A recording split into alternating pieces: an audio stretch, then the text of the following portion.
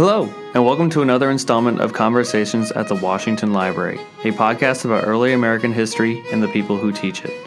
In this episode, Samantha Snyder sits down with Library Research Fellow Dr. Joyce Lindorf to discuss her research on Nellie Park Custis, as well as the newly restored harpsichord that has been recently brought back to Mount Vernon in honor of our Year of Music celebration. For more information about upcoming music-related programming at the estate, please check out the link on the webpage for this podcast at www.mountvernon.org/podcast. As always, please be sure to rate and subscribe to this podcast series so that you do not miss an episode. And without further ado, here is Samantha Snyder and Dr. Joyce Lindorf. So Joyce, I'm really happy to have you here with me today. It's nice to see you sitting across from me. And I guess we'll go ahead and start and talk about what you've been doing here at the library for the past month. So tell me, what all have you been doing here? Thank you, Sam. Yeah. It's been such a pleasure and an adventure to be at the library for the past month. I came here specifically to work with the new reproduction of Nellie Custis's harpsichord, which is so special and which is so unique, not only for itself, but also for this place because her music resides here in the library. So that's what I came to do, to actually work with the instrument and the music that matches it so perfectly. Oh, good. Okay, so how did you get involved with this project? I know this is part of a longer project. I mean, this is Mount Vernon's Year of Music, so I know there's a lot going on. But how did you get started with all of this? It is. It's very exciting to be here for this Year of Music right at the start. The way it started for me was John Watson, who is the recently retired and now emeritus conservator and curator of musical instruments at Williamsburg. He is a very long-standing colleague of mine. We've had a chance to work together before. And recently I had a similar fellowship at Williamsburg, which allowed me to work in their library with items that matched some of the instruments that are there. John had put together a very beautiful collection and exhibition of instruments that actually illustrated the relationship of the piano and the harpsichord during this era, the late 18th century. So what I was able to do there was study a volume in their library, which was the second volume of the Harpsichord Miscellany, and then record music from that volume and the first Harpsichord Miscellany on an instrument that matched it very, very well.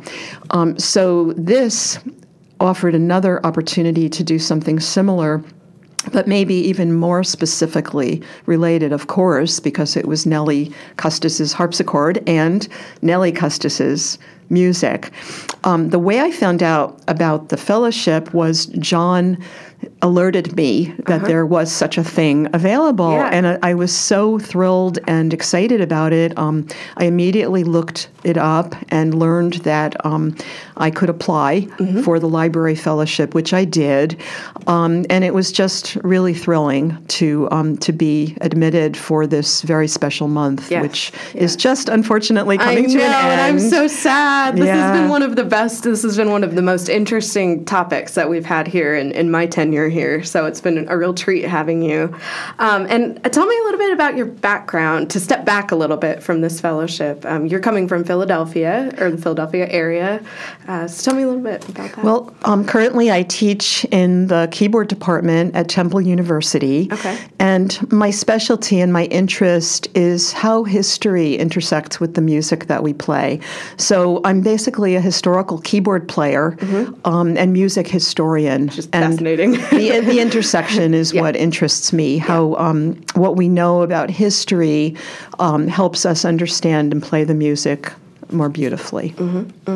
So I know in your past month here, you've been doing some research specifically with Nellie's music books. Can you tell me a little bit about that? What all you've been studying in those? Well, actually, you helped me a great deal, Sam, because from the very first moment that I walked into the library, I encountered your smiling face and your information that, in fact, there were some very interesting markings in the books. I did not know that. And what I did know was I did know the titles of the collections that were here. I knew that there were bound volumes. I pretty much had done the work of finding out what was here, of course. But what I did not know, and what was, I think, the most exciting thing about going into the vault and actually studying her original music, was that she made markings in her music, which really was fascinating because it helped us to understand what her musical life was in a very real way. When we learn music, when I teach music to my own students, we put in fingering. I'll occasionally put in a tempo marking or a metronome marking these days. And Nellie did that, or her teacher did that. And so when I opened up these volumes, there were some pieces that were heavily marked up. And so that tells us that she absolutely worked with these particular pieces. So that's very exciting and very instructive and informative because it tells us she worked on this music. Definitely. When people ask sometimes, could an amateur player, a young woman in the parlor in those days, could she have really played this very virtuosic music? I can now answer absolutely yes. One of the reasons I can answer so definitively is because I've also seen her exercise that was given to her, and it seems that her teacher wrote at the top, "To be practiced in every key." Wow. And because I've just so recently found it, I haven't actually learned it myself, which I will do. Yes, definitely. In every key. And I might even give it to my students. You should. You absolutely should. That's so cool. The things you can take away from here are just fascinating. What are some of the pieces that you found that had the fingerings in it? Do you remember any titles offhand at all? Yes. Okay. One piece that I actually began playing right away when I arrived because, of course, I hadn't had a chance to look into the library immediately, and I wanted to play the harpsichord immediately. Oh, yes. And I've heard you play the harpsichord, and it sounds beautiful. Thank you. It's such a pleasure to play it. It's really become a good friend over the last month. It's a very special instrument. But I wanted to, of course, experience the instrument with music that I knew would have been played on it. So I did know that in Nellie's collection was what is labeled Handel's Water Piece. Yes. And it's actually the first movement of Handel's Water Music, the D major suite. Okay. And there is a very fine harpsichord arrangement of it by Gimignani, which I play. And so I brought that to start right out, knowing that this music was played by Nellie.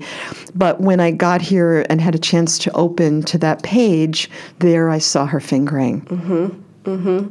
So it was a good guess. Yes, definitely. And that's one of the pieces that I heard you play. And it is just, there's something really special about hearing what we believe is as close to the exact same sound as it would have been in 1794 when Nellie was first playing it. You feel like you've stepped back in time, and it's really special. So what will this research that you've been doing here, what will this be used for overall? I should say that the instrument that we have now is completely due to the work of John Watson, who was able to study the original. The original, he would describe as a document because it was pretty much untouched. And so John Watson was able to measure and to study, examine, analyze all of the different aspects of this instrument, which are many. It's composed of wood and metal and leather and, lots of other materials. A blacksmith was involved to reproduce the metal parts, which are considerable and very complicated. So a lot of research went into this even before I came on the scene to play it. And as this document, we're now able to understand how the original might have sounded. So I consider my job to be to continue this research and be able to hear what this original sounded like. And I think the documentation goes from the actual object into a different dimension, which is that we can hear it orally. So that's very exciting to be able to bring this sound to life, and not just the sound, but also the music making. And for me to try to do that in the most artistic and historically aware way that I can. Definitely. And also try to tell some of the stories that exist using this music. So that's essentially that is what I hope to do, to tell the story of this place and this person and how the music might have been part of life at Mount Vernon. And I know you've also been looking at some of our letters that we have here from Nellie to her good friend, Elizabeth Bordley Gibson. Did anything come of that as far as mentions of music, or can you tie that in with your study of the actual music and the harpsichord at all? Yes, of course, because in the letters, again, Sam, you and Catherine Hearn in the library have been so helpful, giving me access and information about the materials here, which were so fantastic. The letters bring Nellie to life because we can read her. We can just sense her spirit, and her attitude was such I think, of both intellectual curiosity, but also great spirit and humor. And that tells us something maybe about how she approached her music. Definitely. She writes about teaching her pet parrot to sing, things like that. She's very humorous and very delightful. The letters are wonderful. But in some of them, she asks her friend Elizabeth Bordley to send her some songs that she doesn't have, and they're songs she's really interested in. She says that she misses her, that they can no longer sing duets together when they're separated, so she has to sing solos, which tells us that she sang. Sang as well, yeah. She was very, I would say, she was very adept and musical and had skills at the keyboard. We know that she played music that was not necessarily written for harpsichord solo. And as we discussed before, she played orchestral music, such as the Handel's Water Music. That was a very popular thing to do in the parlor. And we have to kind of put ourselves in the position of somebody who loves music in the late 18th century and doesn't have something like their phone, that they can just, put up their favorite music or switch from piece to piece. They would have to play these pieces in the parlor. They would have to order the music, probably from London. I was saying that would take time to get. Yeah. They wanted all the best pieces, all the most popular pieces, the popular songs from the shows that would have been done, from the operas, the ensemble pieces. So Nellie was able to play songs that were arrangements of quintets and quartets and trios, and she could play all the parts at the keyboard. Yeah. So it doesn't surprise me that she probably would have been singing and accompanying herself at the keyboard as well. Yeah. And you think that these performances, or these times that she was playing the harpsichord and singing, this would have been done in the parlor during parties, or who would she have been playing for? Or would it change? Probably she would have been called on to play for the very important guests of George Washington. And this would have been something that was equivalent to, say, serving a beautiful meal in a beautiful way. And then going through to the parlor and hearing some absolutely wonderful music played on the absolutely best harpsichord that money could buy, which this was. Yeah. Very interesting. So to jump back to some of your research here, to get back into that, what do you think? This is a loaded question. What do you think is the most interesting thing you've found while you've been here? I know that there's been lots, but I want to hear what your most interesting thing is, maybe in the books or the letters. The most interesting thing that I found from looking at the original books was the fact that Nellie was a very detailed artist. Mm-hmm. And, of course, I can learn from her fingering. Yes. I've actually been practicing her fingering. It's almost like getting inside the mind of somebody who lived 200 and some years ago, because fingering is, for me, it's very important. As a keyboard player, it's my decision on how the phrases go, how the music will sound, what the articulations will be.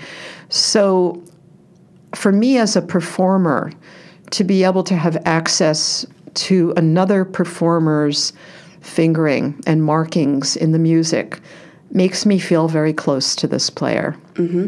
Mm-hmm. It's like it's as though I know her in this very musical way. Yeah. So that's very powerful. Definitely for me. Definitely. Well, I think that's very interesting too.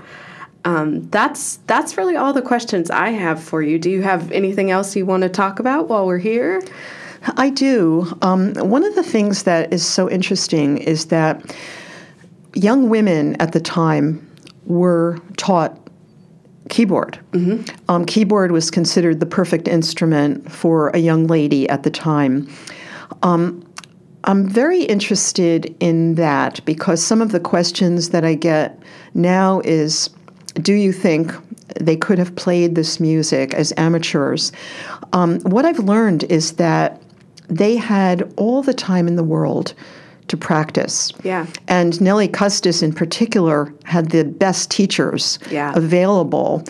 For example, Alexander Reinagel, who was one of the top musicians in America at the time, was her teacher in New York and in Philadelphia. Oh, I didn't realize both. Yeah. Yeah. So she had access to the very best teaching, the very best music, the very best harpsichord and piano, probably. And her exercises that I've been able to see were extensive and very difficult. And she had time to practice. Yeah. According to some letters, we are told that she was forced to practice for perhaps 4 or 5 hours a day and didn't like it very much when she was a young child. But when you practice that long, there's a certain amount of expertise that is probably inevitable. Yeah, exactly. So I love learning that she really did have access to the absolute best and probably was quite a fine performer. Mm-hmm. It's not surprising because she would have been performing for some of the most important guests of the first president of the United States. Mm-hmm. Mm-hmm. Wow. So I like being able to, get into that aspect too, because I think in our present time, when we say the word amateur, it calls up a kind of, not a professional sort of ability. But I think that the abilities were much greater than we might imagine. Definitely. And of course, when we look at the needlework and the elaborate work that was done by women at this time, it's not very surprising that they would be as adept at music as they were at needlework. Definitely. I agree. Well, tell me a little more about what you've found in the music books. In addition to the pieces that are in there, some are publications, some were published editions, but very fascinatingly, some were copied by Nellie herself. So we could see, for example, there is a copy of the first book of the Harpsichord Miscellany in the collection here in the library at Mount Vernon. And this was a published edition that was very popular. But Nellie copied out these pieces herself into her own notebook. Yeah. She did not apparently study from the original book. Printed book, yeah. Yeah. She copied it in her own notation.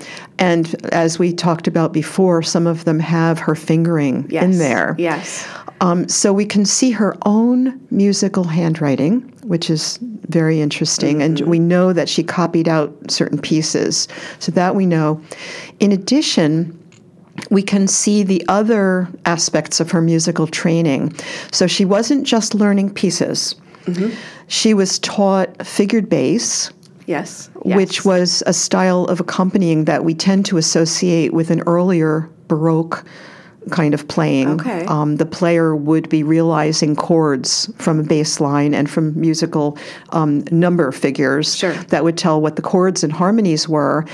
This is the late 18th century. So that's very late for that. Yeah. It is very late. And so it's very interesting that her teachers were giving her some very extensive figured bass exercises and instructions, and these are all in there in handwritten examples. Yeah. So very, very useful and interesting to know what her education was, that it included this earlier style of accompaniment. The other thing that's in her book that is quite interesting is a tuning system. Yes, which is super interesting. Would that have been a common practice for the young women to learn tuning of their harpsichords?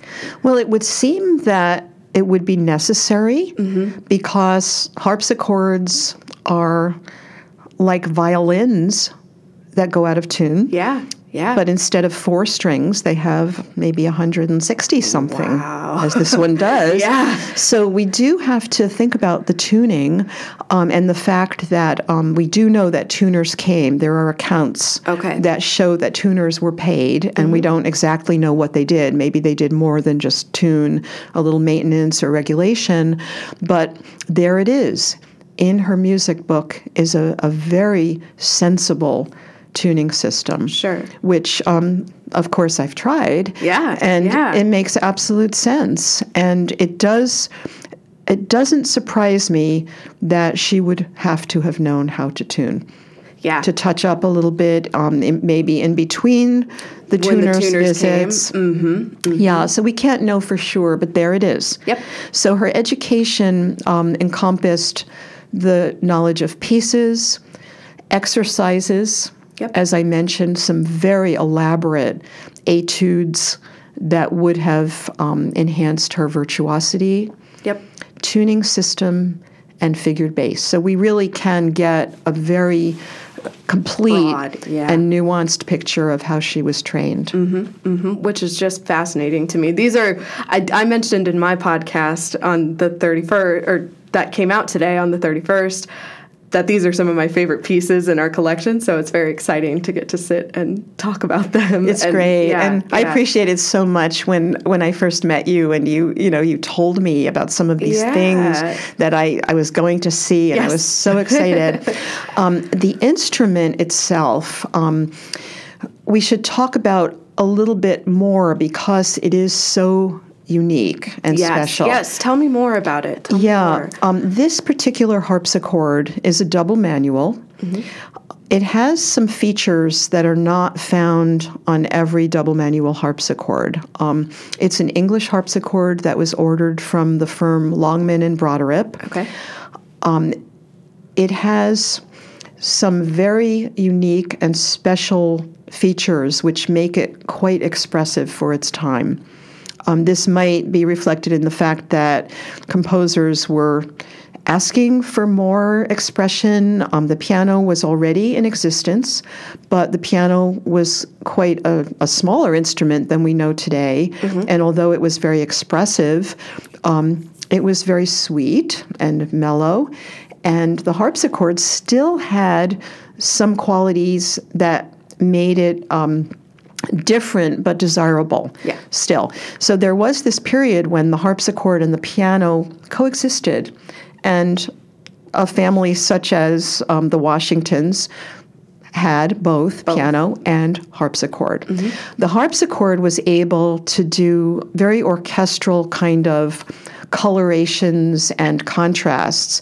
So this harpsichord has, if you look at it, you'll see the 2 manuals, and you'll also see 2 pedals. And what those pedals are, the left one operates something called a machine stop.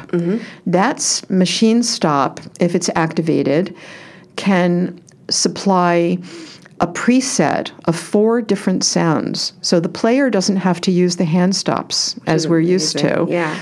By using the pedal, we can activate what is called a harp stop, a little muted leather against the string. We can activate a lute stop, which is a very front-plucking, nasal-sounding string on the upper manual. And we can also hear the full harpsichord, 3 sets of strings on the lower manual, and then the front-plucking upper manual. So you have 4 choices that are quite different. Yes. And this allows for very orchestral changes, such as a conductor might point at the woodwinds and then point at the strings, and you're going to get very different colors out of the orchestra. Yeah. That's how I feel when I play this instrument. And I press the pedal, and suddenly I can have the lute stop, or the harp stop, or the full lower manual, or the regular upper manual. You're like a conductor in your own sense. Yeah. I'm the conductor on this harpsichord. Yeah.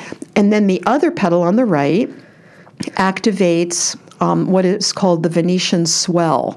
And this is a mechanism that if you look at this, where the soundboard is of the harpsichord, it covers the strings, and it's a set of louvers that can be opened gradually with the foot pedal and closed gradually.